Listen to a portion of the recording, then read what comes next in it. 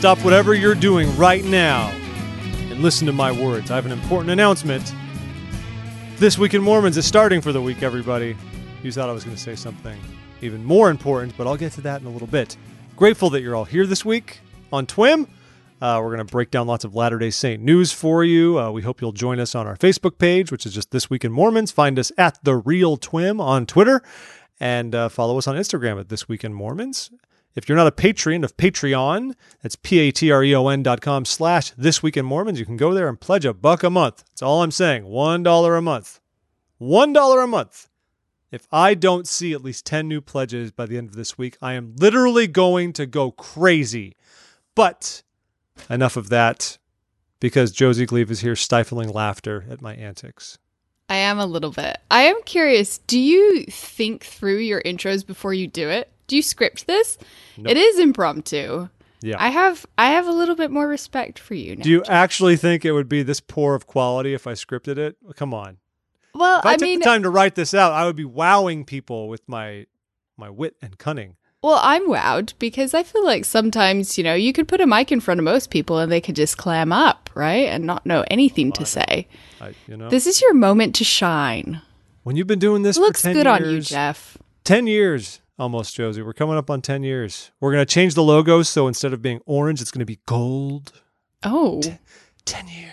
What are you doing for the anniversary? Something very gaudy, but I'm not quite sure what it will be. Is Al going to ignore us? Al might ignore us. I don't know. Who's to say? Seems likely. We'll just have every single host on at once. Oh, fantastic. Everyone It'll be will like get a little montage. Everyone will get one story. And, or maybe we'll engage in some form of, self-aggrandizement. I'll put a feeler out there and say, everyone record yourselves and tell me how wonderful you think TWIM is and how wonderful I am. I love words of affirmation. It is testimonials. It is my love language, folks. So if you want me to feel the love, then by all means, send me an email or leave us a review on iTunes, very specifically about this love language stuff, not about the quality of the program or anything like that. That would be excellent.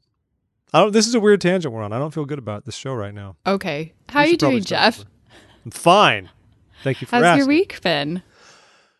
Stuff's been super. The Nats are going to the World Series, and we are all over the moon in Washington. How did this happen? Oh, my goodness. When we knocked out the Dodgers, that alone made me so happy. And then we just swept the Cardinals. Wonderful baseball. My 4-year-old is into it, and he's asking me questions about baseball and wants to watch games with me, which makes me so happy.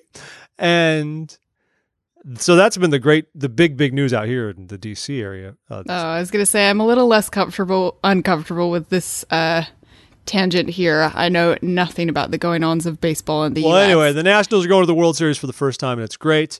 And then we had our ward trunk or treat on Saturday, and I labored extensively to build an ambulance for my kid. He wanted to be an ambulance for Halloween. So Wait, he was the ambulance, not your car disguised as an ambulance for the truck? Oh. No, he is an ambulance. So we took some large boxes. We built out an ambulance. It's the kind of thing that's open on the top, and we just put straps on him, and he can kind of walk around with this ambulance, like swinging around his hips. But we put the pieces together, hot glue guns, lots of paint, stripes, all the appropriate symbols. That is dedication. Decoupage everywhere. We even wired it up with some battery-powered LED lights for the siren. I was going to say, does he have a little siren on top of his head? Like Not on his head. The siren's on top of the cab of the thing. And then we dressed him as a paramedic. Okay. So he dressed as a paramedic. That makes sense. With his ambulance. His younger brother was a doctor, so we put him in his scrubs and his lab coat and his surgeon's hat, and he walked around, and they trunked and treated hard. It was awesome. Very professional-minded Halloween costumes this year. You driving towards them, their future? Doctor, we usually like to do good. Paramedic. Last year, the older one was a fireman, and his younger brother was a Dalmatian, because that's the fireman's dog. Yes. And then my wife dressed up as a fire hydrant, and I wore an outfit where I was, what was I? I was the fire station. Were you the fire? Oh. No, I was the fire station, right? I think I was the fire station. You should have been the flame, like a fireball or something. Then we dressed up our van with flames and things, and so that was like the burning building. So we had a whole thing going on. It was great. That is intense. This year, we did not go as all out on decorating our van. Instead, we put Openshaw Memorial Hospital on the van on the sides and said the van was a hospital. But I went for something more where you had to think and printed up. I cropped out some floating head images of famous TV doctors and just taped them around the van and then blasted music from like the theme song of ER or Doogie Howser or Scrubs, classic programs of that nature. And all the kids were confused. No one knew what was happening. I put Doc McStuffins on there too, just for good measure, hoping they'd figure that much out. But it was it was okay. I don't mind. I thought I was amused. I mean, why not walk up and have a floating head of George Clooney just sitting right above me while I'm passing out candy? He was on ER. Sounds perfect. ER was a TV show. Yes, thank you. I've got that one. Anyway, so just because I don't know the baseball doesn't mean I didn't know anything about ER. What For the record, Australia got kicked out of the rugby, so there's my sporting reference. Thank you. Did they get kicked out? That is my Scotland? One and only. Who kicked him out? England. Yeah. The Queen, the Commonwealth. Yeah. That's got to be some bad blood right there. I mean, you can't have the colonizer. Yeah, it was not great. Out the colony. Yeah, it was not great. No, but things are well. I came back from vacation. I went to the States. I went to a cousin's wedding, and I was actually in Utah, which I usually don't find myself visiting too often. But so that was entertaining. So my husband has quite a few different friends who live all over around Utah and even southern Utah, and so we visited a lot of people, and it was entertaining talking to them about like their church experience. And some people, because most of them have lived in other places and either returned to Utah or are living there for the first time, and whether they've had any sort of preconceptions about what Utah would be like in such a heavy Mormon community. So there was lots of, oh no, it's fantastic, I love it, it's better than I thought it was, and lots of, oh no, it's everything you think it might be. And that's what happens so every time I go to Utah bag. As well. Sorry? That happens to me every time I go to Utah. Oh, kind of hot and cold? It's fun to be there. It's fun to be out west. It's fun to see a lot of the friends who live there. And then you're like, man, we could do this, right? We could be out here. And then you see all the other stuff and you start questioning whether it's what you would. It sounds like it's very location specific. So. Oh, you can only live in Salt Lake City. Well, I mean, and maybe the downtown is fine. But downtown's I guess fine. people of course, there's also Daybreak. Always go to Daybreak. It's I don't even know where Daybreak is. It's paradise on earth. See, I don't know much about Utah, so I literally felt like I was a tourist there for the first time, even though I have been many times in my life, but it still felt like the first time again, almost. Imagine, if you will, that you are a large multinational mining company named Kennecott, and you have done a great job exhausting the giant pit mine in the western part of the valley. You own a lot of land in the area, and you say, what's my next phase? What's my chapter 2? I know what it is. Let's develop a master planned community in South Jordan. Let's even get the church to build a temple there. We will build all of these things. Excellent. And we will call it, we'll even put an extension of the University of Utah Hospital and the terminus of a tracks line. All that you need right there, friends. Oh, now I know what you're talking about. I've seen that. Everything in Daybreak in one place. It is the land that Stepford America intended us to inherit. And someday I will live there and I will have a ward that is 1 block long, and it will be amazing. Amen. Oh, okay. All right. I do not believe that testimony, but I'm glad that you feel that way. I actually put was it last week or something? I put a random Facebook status where I said, sometimes I think it'd be fun to live in Utah. So if any of you have leads or like a good job for me in Utah, that'd be great. I have a lot of experience serving ineffective government agencies. So no, Jeff, don't do this. Whatever you need. I did it mostly for fun and because I wanted to be around mountains, and I just felt like vocalizing it.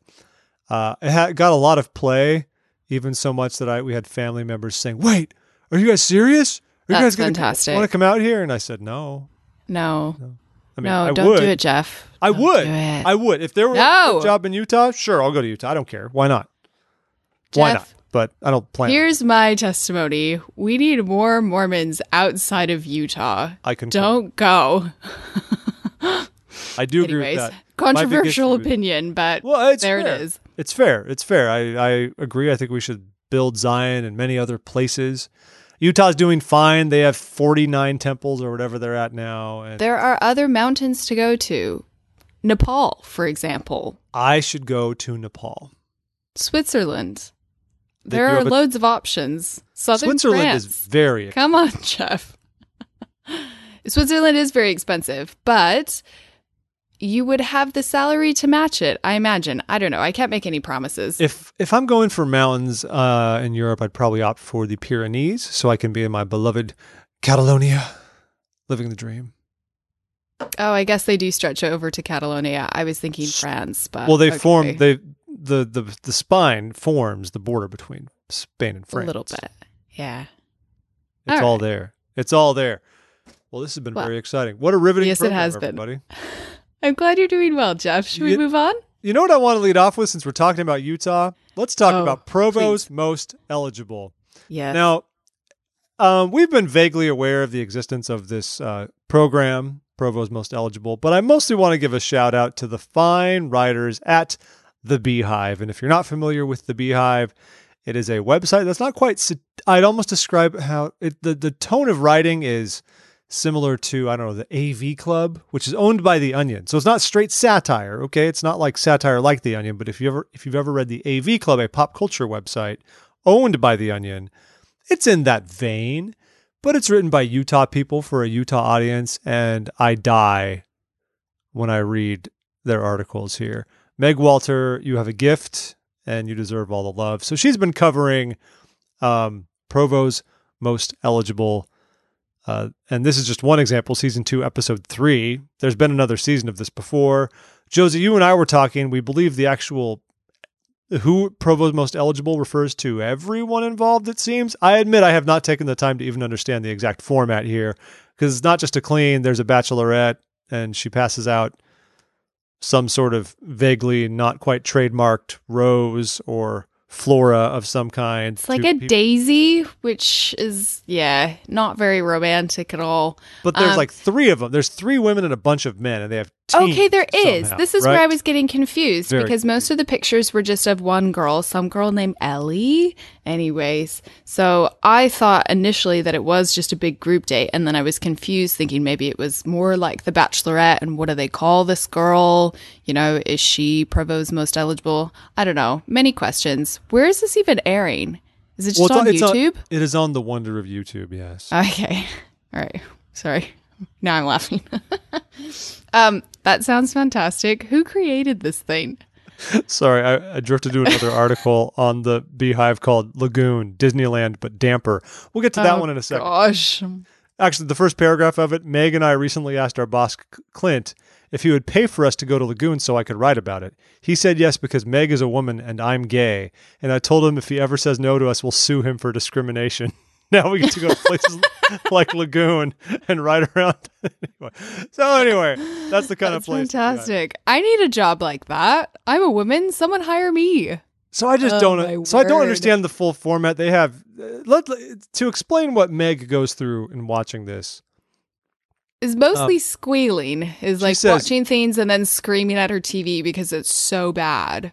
She says, so intense and violent was my reaction to this episode that my husband kept running in from the other room to make sure I was not being stabbed to death by an intruder. I was not. I was just feeling every negative emotion a human is capable of feeling because episode 3 of Provo's Most Eligible season 2 is excruciating and should be ruled cruel and unusual punishment by the courts. It is. It's pretty bad. And So- that's so- just from reading her review. They go on activities. They spend forever, way too long showing all these guys at the gym. I don't know if this is supposed to be some form of, soft porn for the ladies or what it is, watching guys get all lunky in the gym. I have no idea. But the men look Pass. hardcore. Hardcore. So I don't get the format of the show. There's one girl I saw, Lauren, who really has to trust in The Boys because she says, I feel close to you so I can tell you that I'm divorced. And while that's a sensitive thing for people, Scandalous. they treat it as if she's saying, like, I had a baby that I gave up or something along those lines. But instead, she just says, I was divorced. But it's still serious. The one thing that could factor in, this would go back to General Conference, is she saying she was married in the temple? No, sorry. Her husband didn't die. Never mind. I take it back. She's divorced. She can still break the ceiling if she has to. She'll be fine. I think this is trying to create drama where there clearly isn't much going on in these people's lives. They seem to spend a lot of time at some sort of country club. There's a the lot country of club. The golfing bit was possibly my favorite because there's one guy who's obviously taken one of the girls out for a date to teach her how to golf. And then next minute, there's this picture of him hugging her from behind, which is a classic move. Classic move. Here, let me teach you how to swing this golf club. Like, the innuendo was fantastic, so I appreciated that. Classic move. You have to do that. That's how you get your action. That's what you have to do. And then some guy later on puts on a MAGA hat, which is just baffling. Anyway, I don't know. We're not here to recap Provo's Most Eligible, but what I'm saying is if you're not aware of the show and you want to hate watch something, probably worth your time because we all need to hate watch a little bit in our lives. It's not worth your time. Read a book, people. And then we don't do that anymore, Josie. You're the only one left. Apparently, it's very devastating. No, book sales are up. It's a thing. Get out. That's all I got. I have it on good authority that Borders closed, so that can't possibly be the case. Oh, well, of course they did. No, they reopened in Australia as Booktopia. Did they really? Yeah. Yes. But it's actually Borders rebranded, or no. It's actually called Booktopia, but I believe maybe I should fact check this, but I'm pretty sure I looked into it when they first opened. It's by the same people who did run Borders, or maybe one of the people who worked with Borders. There was some connection there. Maybe they were trying to make it sound like, I've worked at Borders before. I have experience. Anyways, this has gone on far too long. I'm enjoying this. Please continue. Now tell me everything about Barnes & Noble next. Go. Walden Books. No. This is, a little too far into my niche. Before we leave this story, though, do you see the last GIF? Do you have the article open right now? No, but I remember it. The one of his... It says, make Scott learn how to kiss again. Make Scott learn how to kiss. It's a bad kiss. So bad. Some poor little white boy trying and failing. The end of it, he's like... Even before I saw the caption, I was like, there's something wrong with this. What is he doing? Gasping for air, trying to eat her face. It's so bad. I think what's happening here... No, this is my guess. My guess is normal people would perhaps French kiss, as it were. And they got trying skittish. To be a good boy? They got skittish being on camera. So it's this weird... It's this weird something. It's bad. It's so bad. I now have something to hate watch. And the next thing I'm going to go do is read the amazing article about going to Lagoon. Because who doesn't love Lagoon? I don't know. But I'm going to move us on to international news. Good job, Utah. I feel like there's something besides Utah going on here. And so... Which is going to come back to. Let's talk about, yes, of course, everything else is taking place in Utah. Everything. But for a quick moment, we're going to come to Singapore, and I'm going to tell you that, when was this? I think this was at the end of September. I wasn't here. That's why I'm sorry. I'm not doing a very good job at covering my own country right now. We hosted a big 50-year anniversary with a musical program. And we had, so all year the stake has been celebrating the church's 50-year anniversary being here in Singapore. And this was just one of the events. And it was this lovely performance with lots of other people from different religions, big concert, all about faith, interfaith relations in Singapore. It was a happy time. So that was that. Also, President Nelson is coming to Singapore. I know that we've already announced this, and I have some horrible news for you. But you're there. I mean, I have some horrible news. I'm not going to be here, so I have to. What the heck is wrong with you? Yeah, I know. You were supposed to get the great soundbite for us. Yeah, so I'm going to try and get a friend to live tweet me what's going on because I won't be there. I have to go back to Australia and have surgery on my knee because I played rugby and messed it up.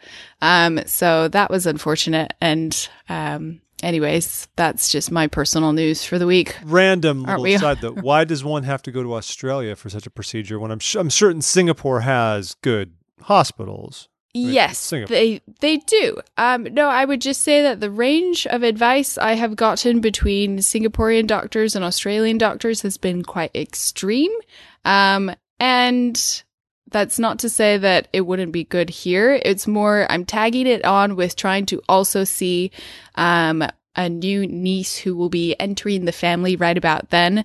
So that's fair enough. Yeah, I'm comfortable with this surgeon and I want to see this new baby. So we just decided we'll go for it.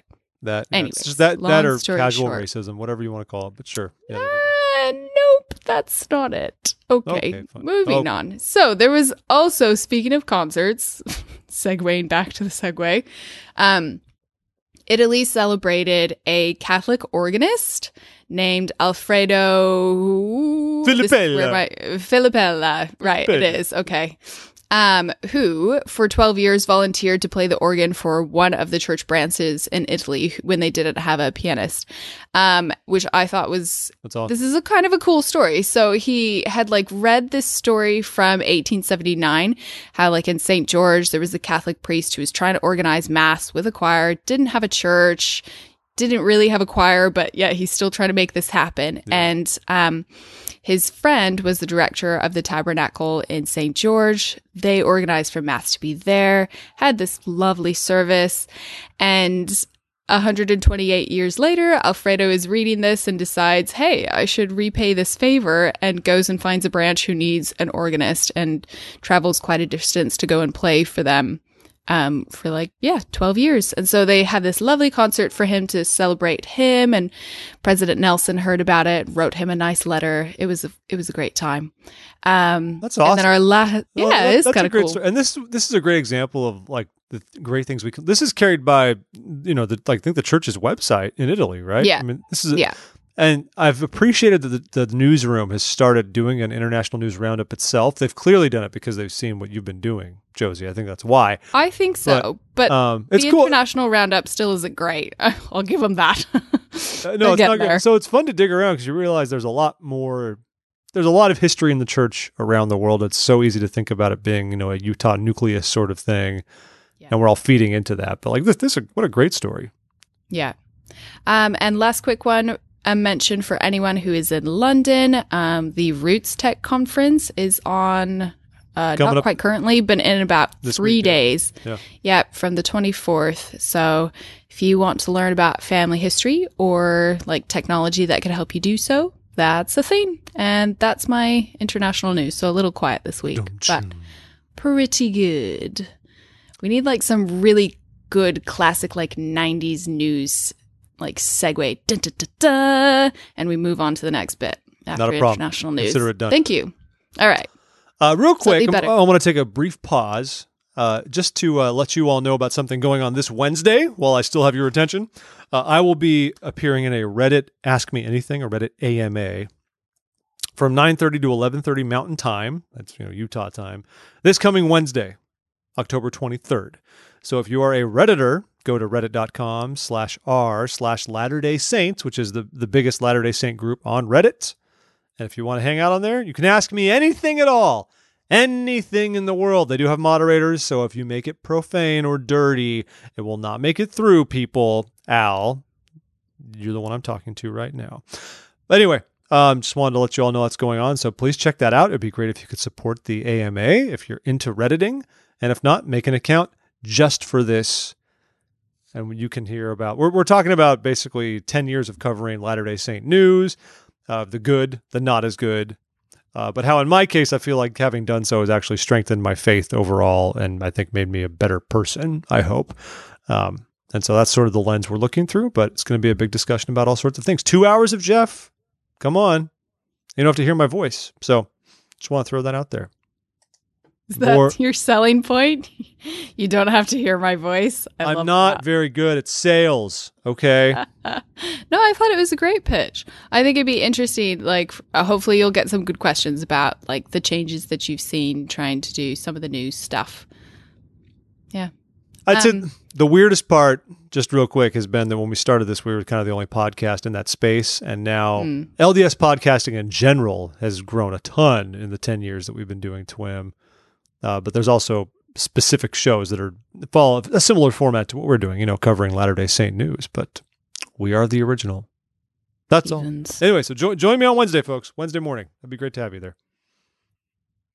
Can we move on to some Mitt Romney stuff real quick? You never have to ask permission to do anything involving Willard Romney. Oh, of course.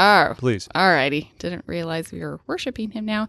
Okay, so Does he not ride a white horse? There's two. Oh, that was fantastic.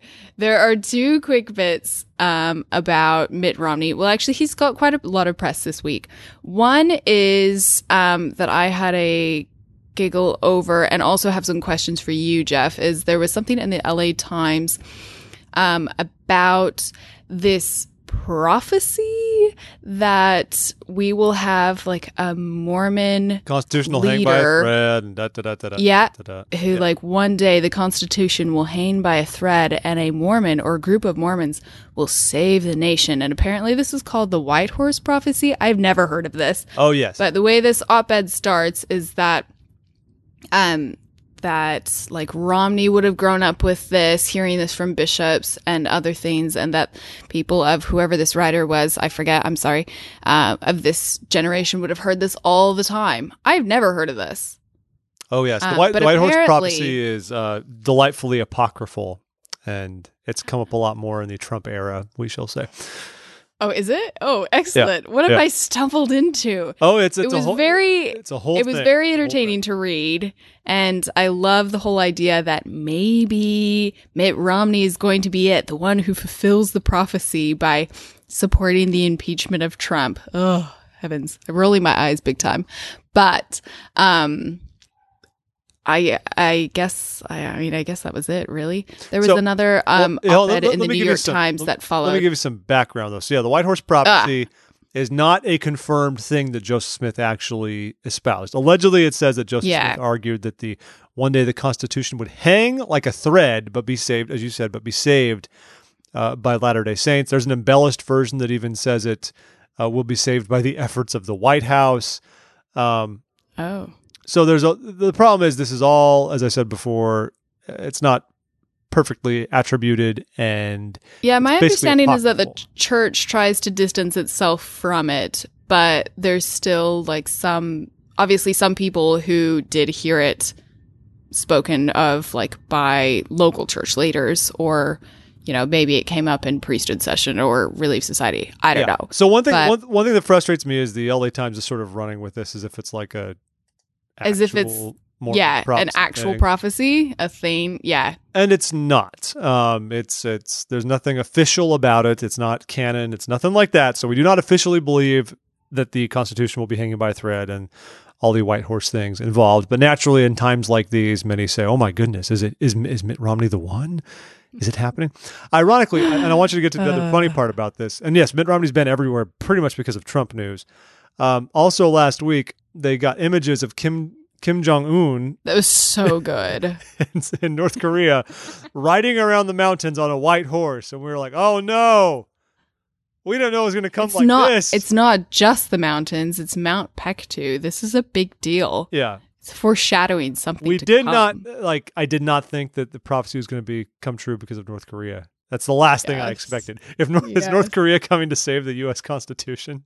That's where we're at. I must say, he looks much taller on that white horse than he is in real life, so there's been some serious photoshopping going on there. That's because a horse, you see, is very high off the ground. No, I mean like his legs look longer. Like he's a squat little man. I feel like I'm putting a target on my back. Now just go to China and start making Winnie the Pooh jokes. You're going to be great. Let's move on.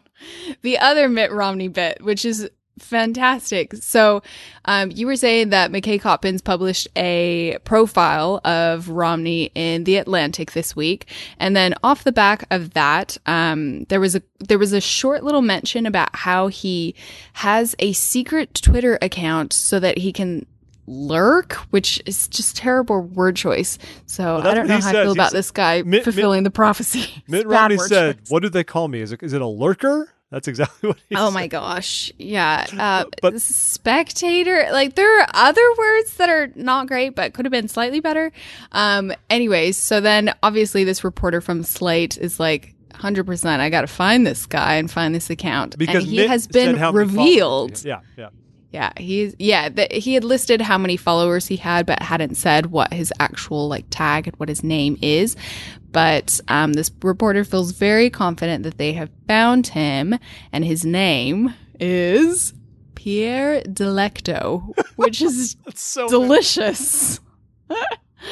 I'm most fascinated by how a person perhaps goes about choosing such a pseudonym. An alias? Yeah. I have no idea.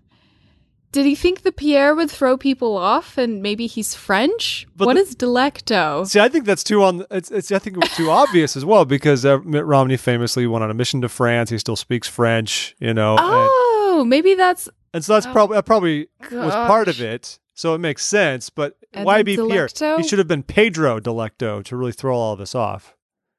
There's Delecto's made up. No one has a last name named Delecto. I doubt it. Surely. But what's funny is, so Slate identified this, and then so McKay Coppins spoke with Romney after the fact on Sunday night, and he said, like, "Is this actually you?" And Mitt Romney just said, "C'est moi." That was Oh my word! No, that was his only response. that is fantastic. I mean, bless him so much. The problem is this ruins all of Mitt Romney's lurking. I mean, Yeah. I mean, he obviously has to shut down Pierre and maybe open it up with, I don't know. He's gotta do something maybe else try now. Pedro. Maybe I mean, try Pedro. it just ruins it all if he's. But the funny thing though is, if you look at Pierre's Twitter feed, interacting with people, even when Mitt Romney is hiding, he's hiding, like trying to talk about himself in the third person. He's It's still very strange. he's also still so like classic restrained Mitt Romney, even when his identity is obfuscated. He can't help himself. It's just who he is. Incidentally, though, the profile of him in The Atlantic by McKay Coppins is a very good read. It's very interesting. One of my favorite parts of it is when he discusses how much he likes the Senate, like, because they were worried. McKay has covered him for like 9 years. And he didn't think he would enjoy the Senate. And he said, "No," he said, "people here are really friendly. They're really nice, except Bernie," he said, laughing. "He's a curmudgeon. It's not that he's mean or whatever. He just kind of scowls, For Bernie, Gravity. yeah. So he says, for Bernie, it seems like this is kind of who he is. It's defining. It's his entire person. For me, it's part of who I am, and not the whole person." And of course, McKay goes on to make the point that Romney views this as like one phase of his career, but this doesn't define him. And that's part of why he's being so bullish against Trump, because he, for one, he's not up for re-election for 5 more years. He probably doesn't care if he's reelected. He has nothing to lose, so he's just doing his thing. And he's being Pierre Delecto, which is amazing. Oh, I don't understand. I love have him so so many more much. questions after the profile than I did before. I remember one time, there's actually not much of a story to this, but Al texted me in Utah and he said, "Dude, I'm at the movies and Mitt Romney's sitting in front of me. What do I do? What do I say to him?" Yes. Reach over, just give him a little shoulder I would love, massage. if any of you Hey there, Romney. if any of you listening somehow happen to go to the temple and bump into Elder Brother Romney at the temple, which won't happen in DC because our temple's closed. So if he's back in Utah or something, I know this is a stretch. Please approach him and say, "Brother Delecto, how are you doing? Yes. Please do this for me." And Say it in French. Monsieur, Monsieur Delecto. Monsieur. Delecto is so I bad. love him so much. Who came up with that? Who approved that? That would be Mitt Romney. Surely one of his children was like, "Dad, nah, this isn't going to come out well for you." It's pretty strong. All right. Oh dear. So kind of since let's do some of the political stuff. There's some political things that aren't just straight politics. The church is involved. And so let's get to it. So big news over the weekend. There was a President Ballard, the acting president of the Quorum of the 12 Apostles, and Elder D. Todd Christofferson, spoke to a gathering of saints in Worcester, Massachusetts, about 12,000 people. This was broadcast all over basically the North America, Northeast area of the church. I was supposed to watch this live, and I did not because it was at 4 p.m. on a Sunday. That's not going to... Anyway, but what happened in this, it was a whole long devotional, but this main part in the end was when President Ballard urged us to quote, join a new movement by inviting neighbors, friends, colleagues, and everyone to pray for the United States, its leaders, and its families. And this is his quote. He says, our nation was founded on prayer. It was preserved by prayer, and we need prayer again. I plead with you this evening to pray for this country, for our leaders, for our people, and for the families that live in this great nation founded by God, which was interesting. He went on later to say we must stand boldly for righteousness and truth and must defend the cause of honor, decency, and personal freedom espoused by Washington, Madison, Adams, Lincoln, and other leaders who acknowledged and loved God. And they went on to support this, but this is a very interesting call to arms in a sense. And they knew this was going to be just a broadcast for the Northeast. This would become a global story. It's very intriguing to me. You feel like you seem to have thoughts, Josie. You're just sitting there. There's suddenly like about a dozen thoughts all trying to burst out at about the same time. It is interesting. I don't think that there's anything wrong with obviously asking people to pray more, right? But how shall I put this? Okay, so a friend of mine recently sort of said to me, with stories like this, and actually one that we'll talk about in a moment, that sometimes it feels like our global church isn't very global. And this is kind of where this one falls into a line with me, is that, yeah, go for it. Pray for your country's leaders. That's a good thing. I don't really know why it needs a shout out specifically in the U.S. Why do you think, other Josie? Places. Why? Well, I mean, think about, I'm sure the saints in Russia could use some support. No one's asking them to pray for Putin. Like, well, not there's for Putin. all sorts of. That's part of that's the issue. Though. I mean, that's obviously extreme, but there are loads of places. If the brother were to cross a line and say, Russian saints pray for like the freedom of your government stuff, the church would just get banned completely from Russia. And that totally. Temple in an as yet unannounced location. But there are people suffering all over the world because of governments. And I don't know, maybe just the emphasis on the U.S. Like, sure, the U.S. needs prayer and support, no doubt. But I don't know. It just seems a little like, why is the focus just here? Well, also bear in mind that even though this is making news, this was in a meeting that was specifically for the North American Northeast area. And whenever you're in meetings like that, whether it's a stake meeting or a regional meeting or whatever, the brethren tend to frame their remarks a little bit more specifically for the area in question. So in that sense, I don't think it's not general conference. They're not saying in general conference, pray for the United States. In a meeting for American saints, they're saying pray for your country. But of course, this kind of story gets picked up for us all to think about and what have you. Exactly. But one thing I don't know. Sorry, go ahead. Oh, no, I was going to say just one thing it's important to remember, of course, that the brethren, while apostles and President Ballard made a point to say this. He said, as an apostle, I have a solemn duty to face the Lord and deliver his message. His words often include words of encouragement and expressions of love, but they also include words of warning. So an important thing to remember is while they have that responsibility as apostles, they are also ambassadors by and large. That's one of their biggest roles, whether it's here in the U.S. or globally. And I think they have a bit more leeway to say things like this in a country like the United States, where we have such freedoms. Whereas they're sensitive to it. If it's a country where we're trying to make inroads, and of course there's endemic corruption across the board, would it better serve the church to have President Ballard, traveling to, the Democratic Republic of the Congo and being like, pray that your country will stop being so freaking messed up? And by the way, thanks for letting us build a temple, government. We appreciate it. Like there's a line. And of course, there's all the other stuff that we believe the America's divinely founded, uniquely so compared to other countries. I hate to say it, but that's an actual Latter-day Saint belief. We believe the Declaration of Independence is an inspired document. That's canon. Yes. Okay, so thoughts. Obviously, if you're going to Congo or Myanmar or someplace else, you don't have to phrase it that way. I want them to go to Myanmar. Nice jump there, Josie. I'm just picking places that could maybe use some support, right?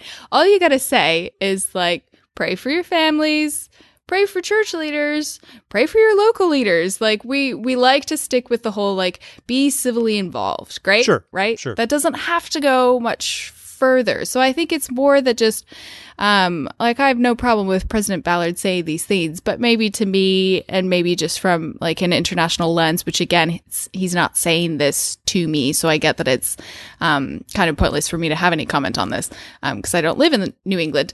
But it maybe just maybe what it kind of comes down to is the emphasis on like the church and, as you say, you know, the belief that the Constitution, Declaration of Independence are all so divinely inspired. Sometimes just sounded like the emphasis is just on that, if that makes sense. No, I don't know. I get where you're coming from. I think I don't really have a problem with this. It was an interesting way to phrase things. I wouldn't have phrased it that way, but obviously I'm not the one speaking. Well, you are not an apostle, so no, I am not. So I don't know, maybe he knows something I don't know. So I admit it's got to be weird. I think if you're weird. an international Latter-day Saint, I understand completely because it's like like you said, we talk about being an international church, but then inevitably we wind up being U.S. centric in many fronts. Even though I think we're trying to get better. This is Jeff belief territory right here, okay? But I think so. In the United States, while the church has a lot of freedom to speak out on issues, the Johnson Amendment, which is the law that governs 5013.c nonprofit organizations, which is what the church is, which is why it's tax exempt and why it doesn't have to reveal its finances in the United States.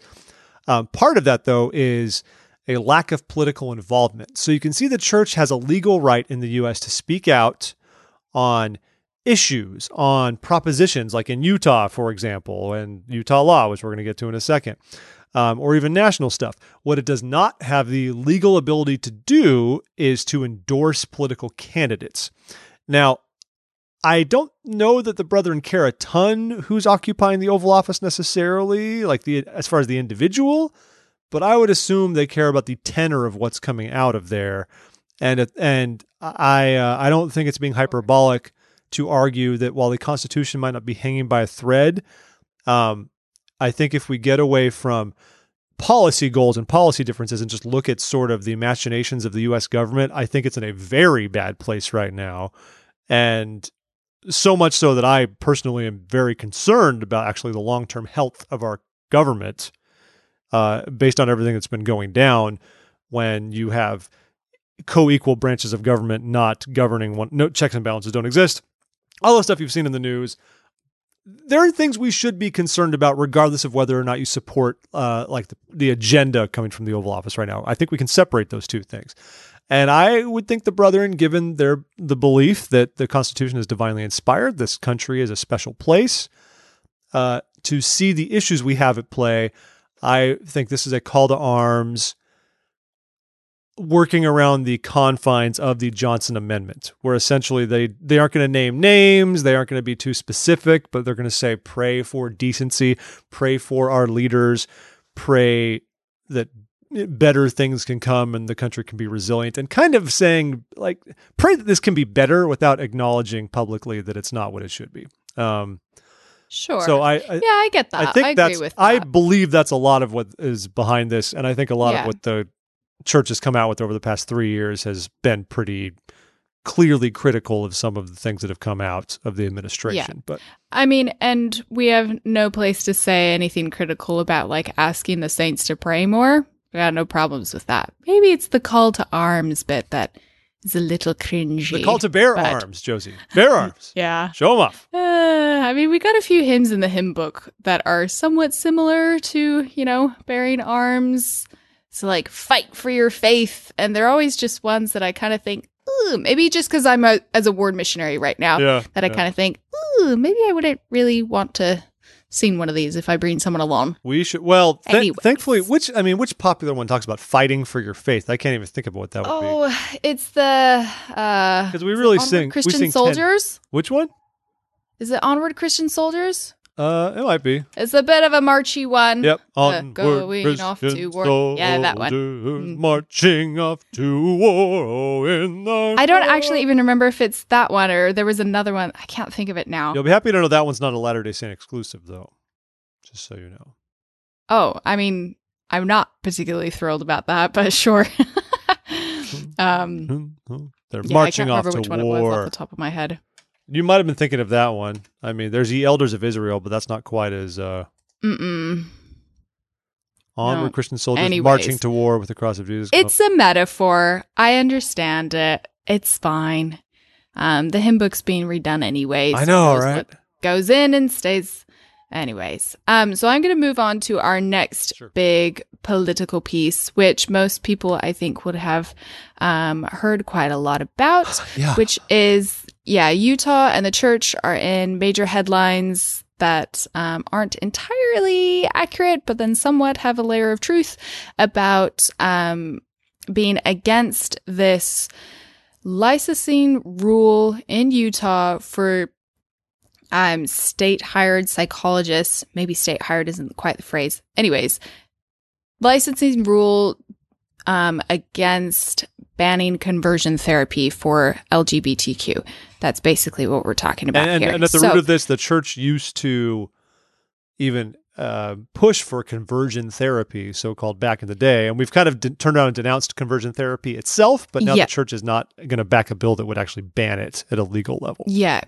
Well, so there's a little bit of history that's happened just with this year, which there was a House bill in Utah in February, but it did not advance. And the bill would have made it, illegal for therapists in the state to try and change a young person. This is specifically for minors, to change a young person's sexual orientation or gender identity. The church backed that previous bill. Well, either they backed it or they just didn't say anything against it. So we'll count that as they backed it. But that bill fell through. And so now instead, they're trying to go through, as I said, this sort of licensing rule that it would prohibit therapists. It essentially kind of does the same thing. It's just not a state law. It's specifically for the psychologists. Anyways, but the church has... while they've denounced any abusive treatments like electric shock therapy or like induced or forced vomiting, like for conversion therapy, they're against all of that and they denounce that, but they are against this licensing rule, which would make it or would prohibit therapists from practicing this conversion therapy. So it feels, and it's been picked up in the press because it feels a little bit contradictory. So I've been trying to dig into this to figure out what exactly is going on.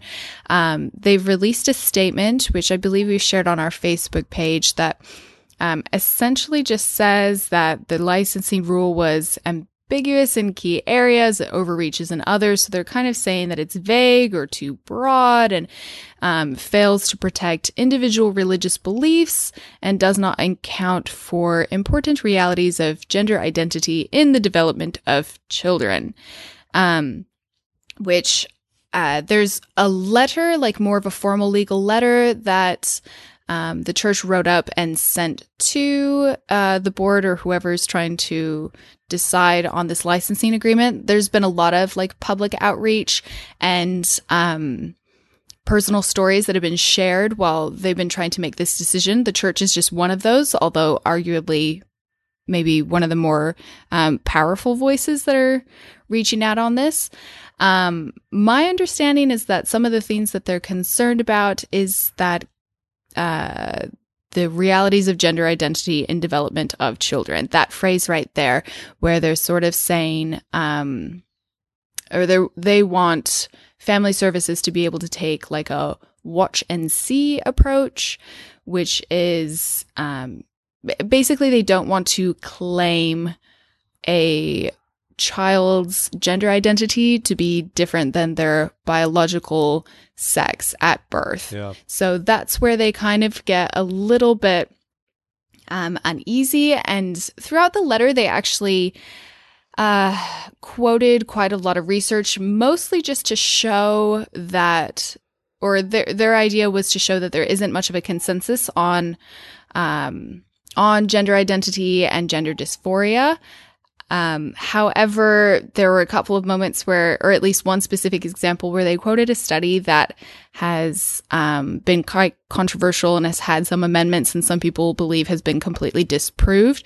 And they had the one that I didn't quite agree with was there's sort of statement afterwards, which is, we don't agree with this study. We're not supporting this study. However, it does point out that there's not a consensus within the psychological world on how to deal with this, which I don't really think that you can quote a controversial study and then say, I'm using this for my argument, but I don't support it. But it supports my argument. So that one I didn't think was quite... Well, it does say... What are your thoughts here? If you read in the brief, I mean, you've hit on most of the points, but so in part D, it talks about why the rule goes overboard, basically, because they make a point to say Family Services does not support any of these actual types of therapies. However, they are worried that the proposed rule defines sexual orientation to include not only quote gendered patterns and attraction and quote feelings like homosexuality, but also behavior and identity related to these patterns. So they offer a couple of examples of how a therapist who would normally just work through the church is arguing, a therapist in a certain situation would be unable to perform his or her job based on the definitions of the bill. So a lot of this is about semantics, and the church simply arguing that this bill, the way it explains things, could limit a therapist's ability to do his or her job. So here's some examples. Like a 12-year-old boy with same-sex attraction confides in a therapist that he is spending many hours a day looking at homosexual pornography. The boy explains that this is inconsistent with his values and that it makes him feel ashamed and depressed, and he seeks counseling to assist in eliminating that behavior. Another example, a 17-year-old girl who's bisexual confides to a therapist that she is forming intense emotional attachments with girls of the same age. She says these relationships often include some degree of physical involvement, such as hand-holding, cuddling, and kissing.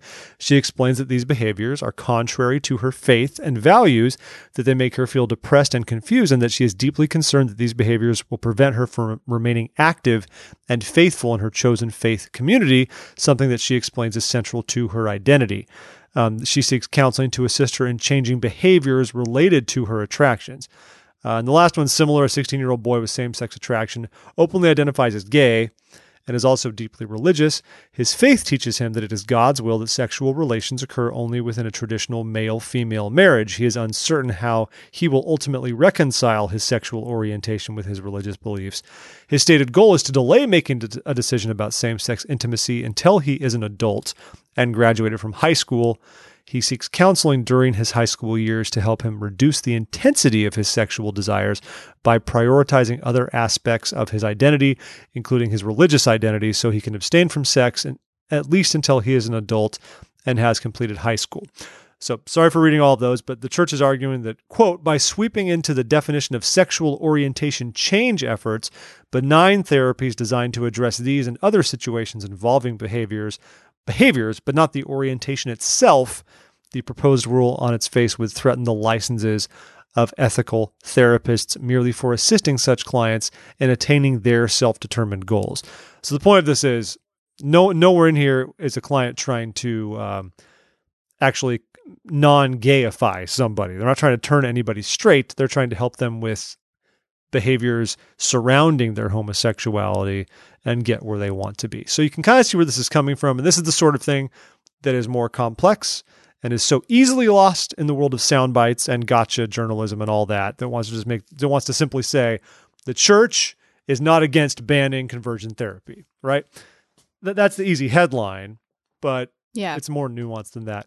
I also think what's interesting here is Elder Oaks sort of talked about this in his conference talk before all this. Yes, I was going to get to that. Yeah. Then I won't take it away from you. But yeah, he sort of tell us why. Oh no, go for it. So it was just his one soundbite being. Oh, now I've lost it. I can get it. I just have one of the parts of the statement that males and females are identified by biological sex at birth. I don't know if there was more to it that you were going to hit on than that. Well, there was also a part that's kind of in this brief where he said that essentially, basically that their kids at a certain age might feel that they are a different gender or that they're experiencing homosexual feelings. And he argued that like kids just don't know it at that point, and like they can't form those ideas until later in life. And this brief says very similar things, which is so the timing is interesting. considering that talk happened Yeah. right before all of this.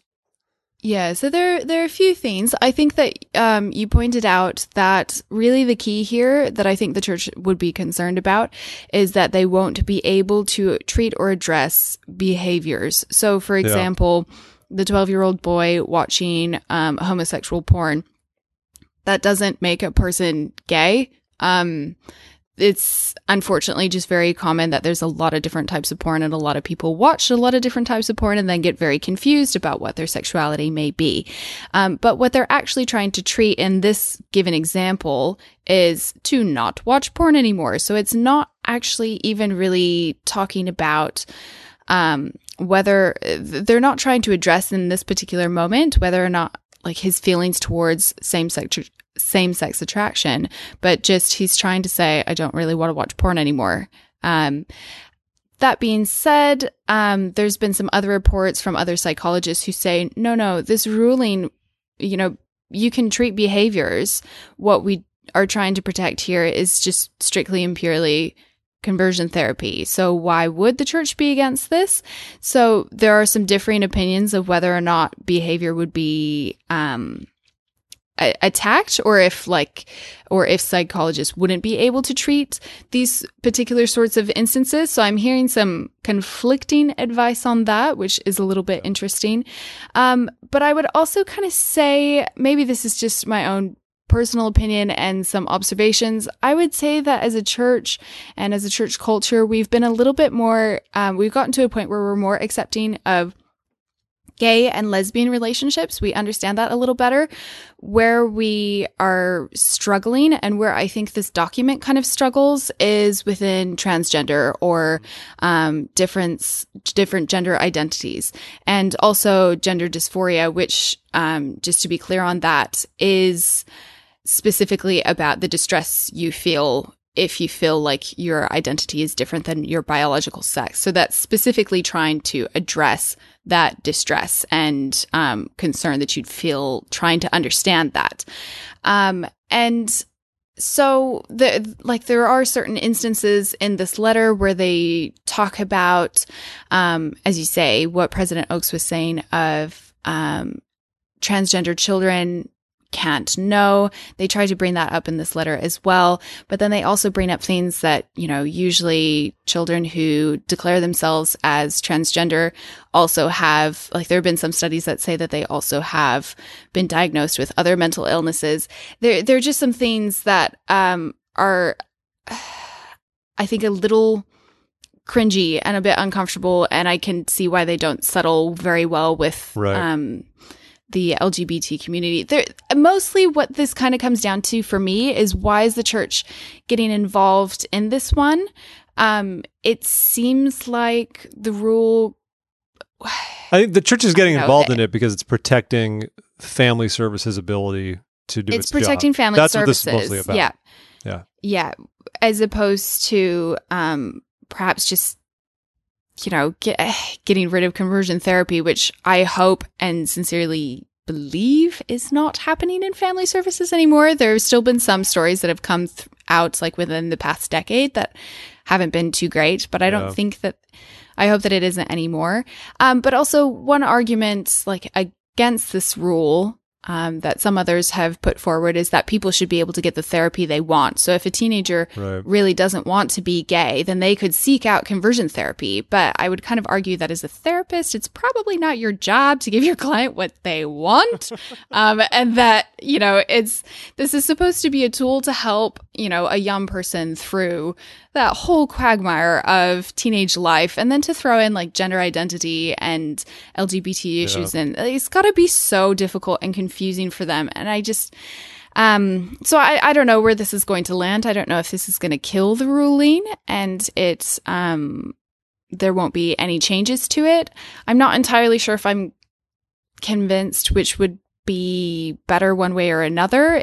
To me, it sounded like the rule was pretty straightforward, even if it was a little bit overbroad.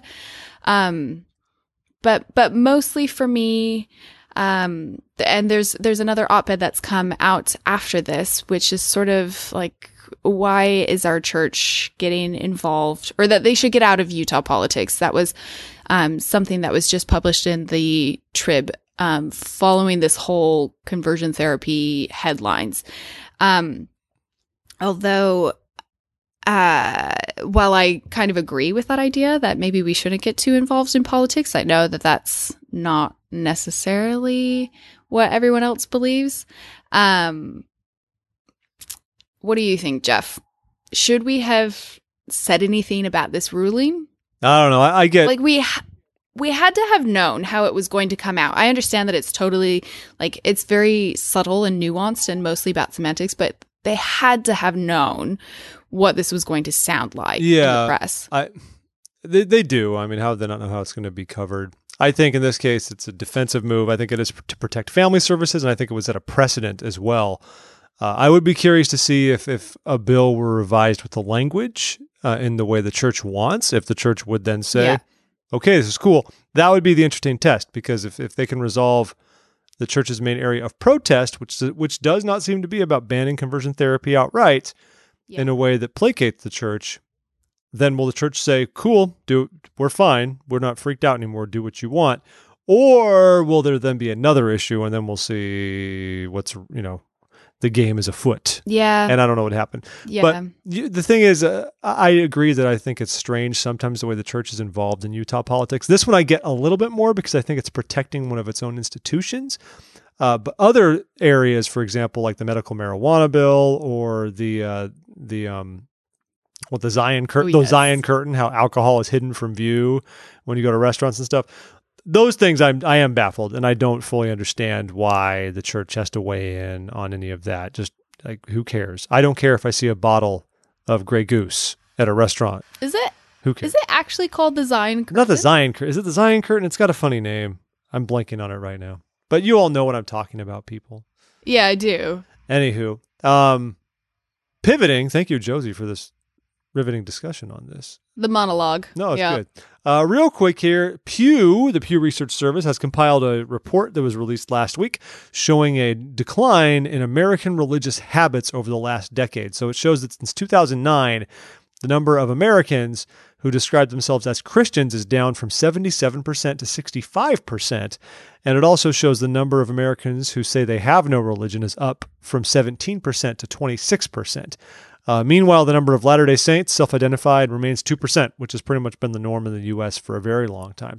So the upside here is eventually when the United States hits 98% irreligious, the only religious people left in the country will be Mormons. It's perfect.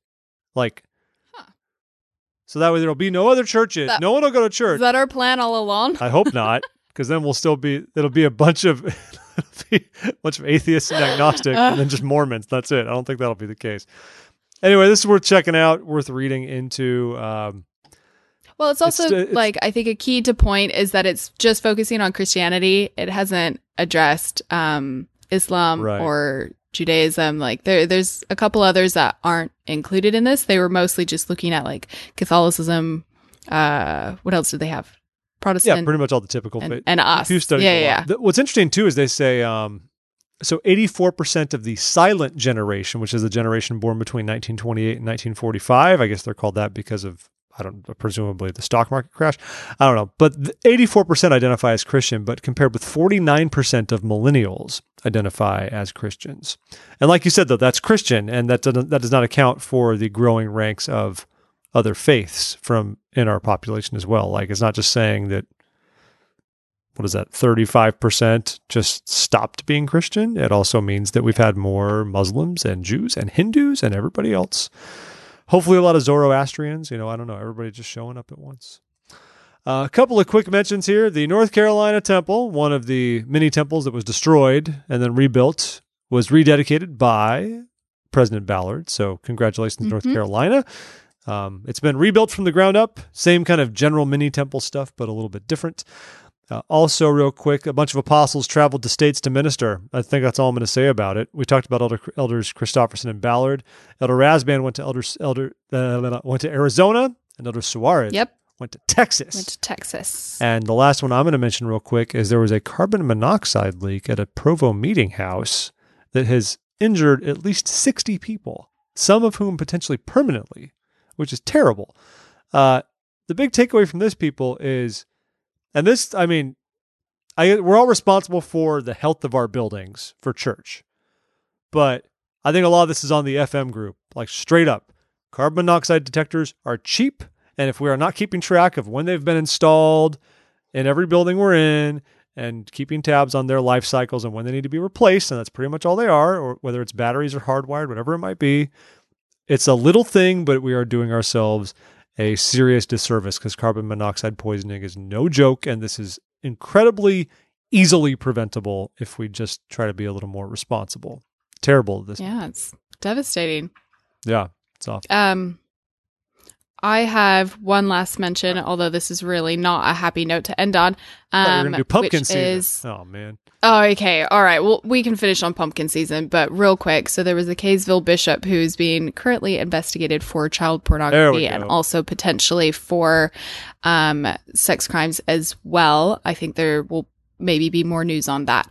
So this, I think, falls usually under the Twin Sisters, Mormons behaving badly. They are doing but next I week. think- We'll let them explore it more. If they want. Okay.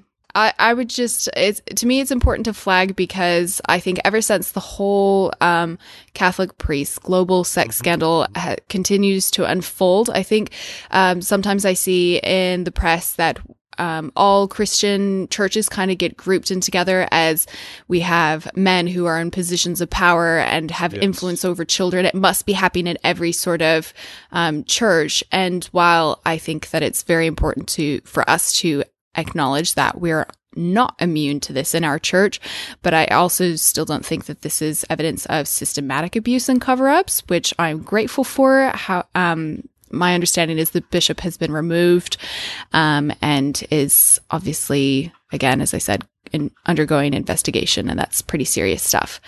And then here we go, pumpkin season, because Mormons obviously can't get a pumpkin spice latte, so there's some kooky story from the Trib of a group of people who have like hollowed out giant pumpkins, some of them being like thousands of pounds, and decided to like go canoe around in a lake. So that is the next level of our pumpkin. I don't know. I don't understand the pumpkin thing. Sorry, I'm rolling my eyes again. It's been entertaining actually Part here of in our Singapore culture. because Don't be a jerk. fall, or rather autumn, has hit, and Singapore doesn't have any seasons whatsoever, but there are still some people who are so obsessed with pumpkin. They're like, where can I get pumpkin in Singapore? They want to feel the cold weather and the desire to wear a sweater here, and it's just so hot. So it's interesting that we take our pumpkin love wherever we go. Now, I want you to understand. Apparently to the lake. You know which lake that was in, Josie? No. Ochre Lake in South Jordan. Oh. In Daybreak, Oh, people. This happened at Daybreak. Here we go again. Because Daybreak has pumpkin regattas.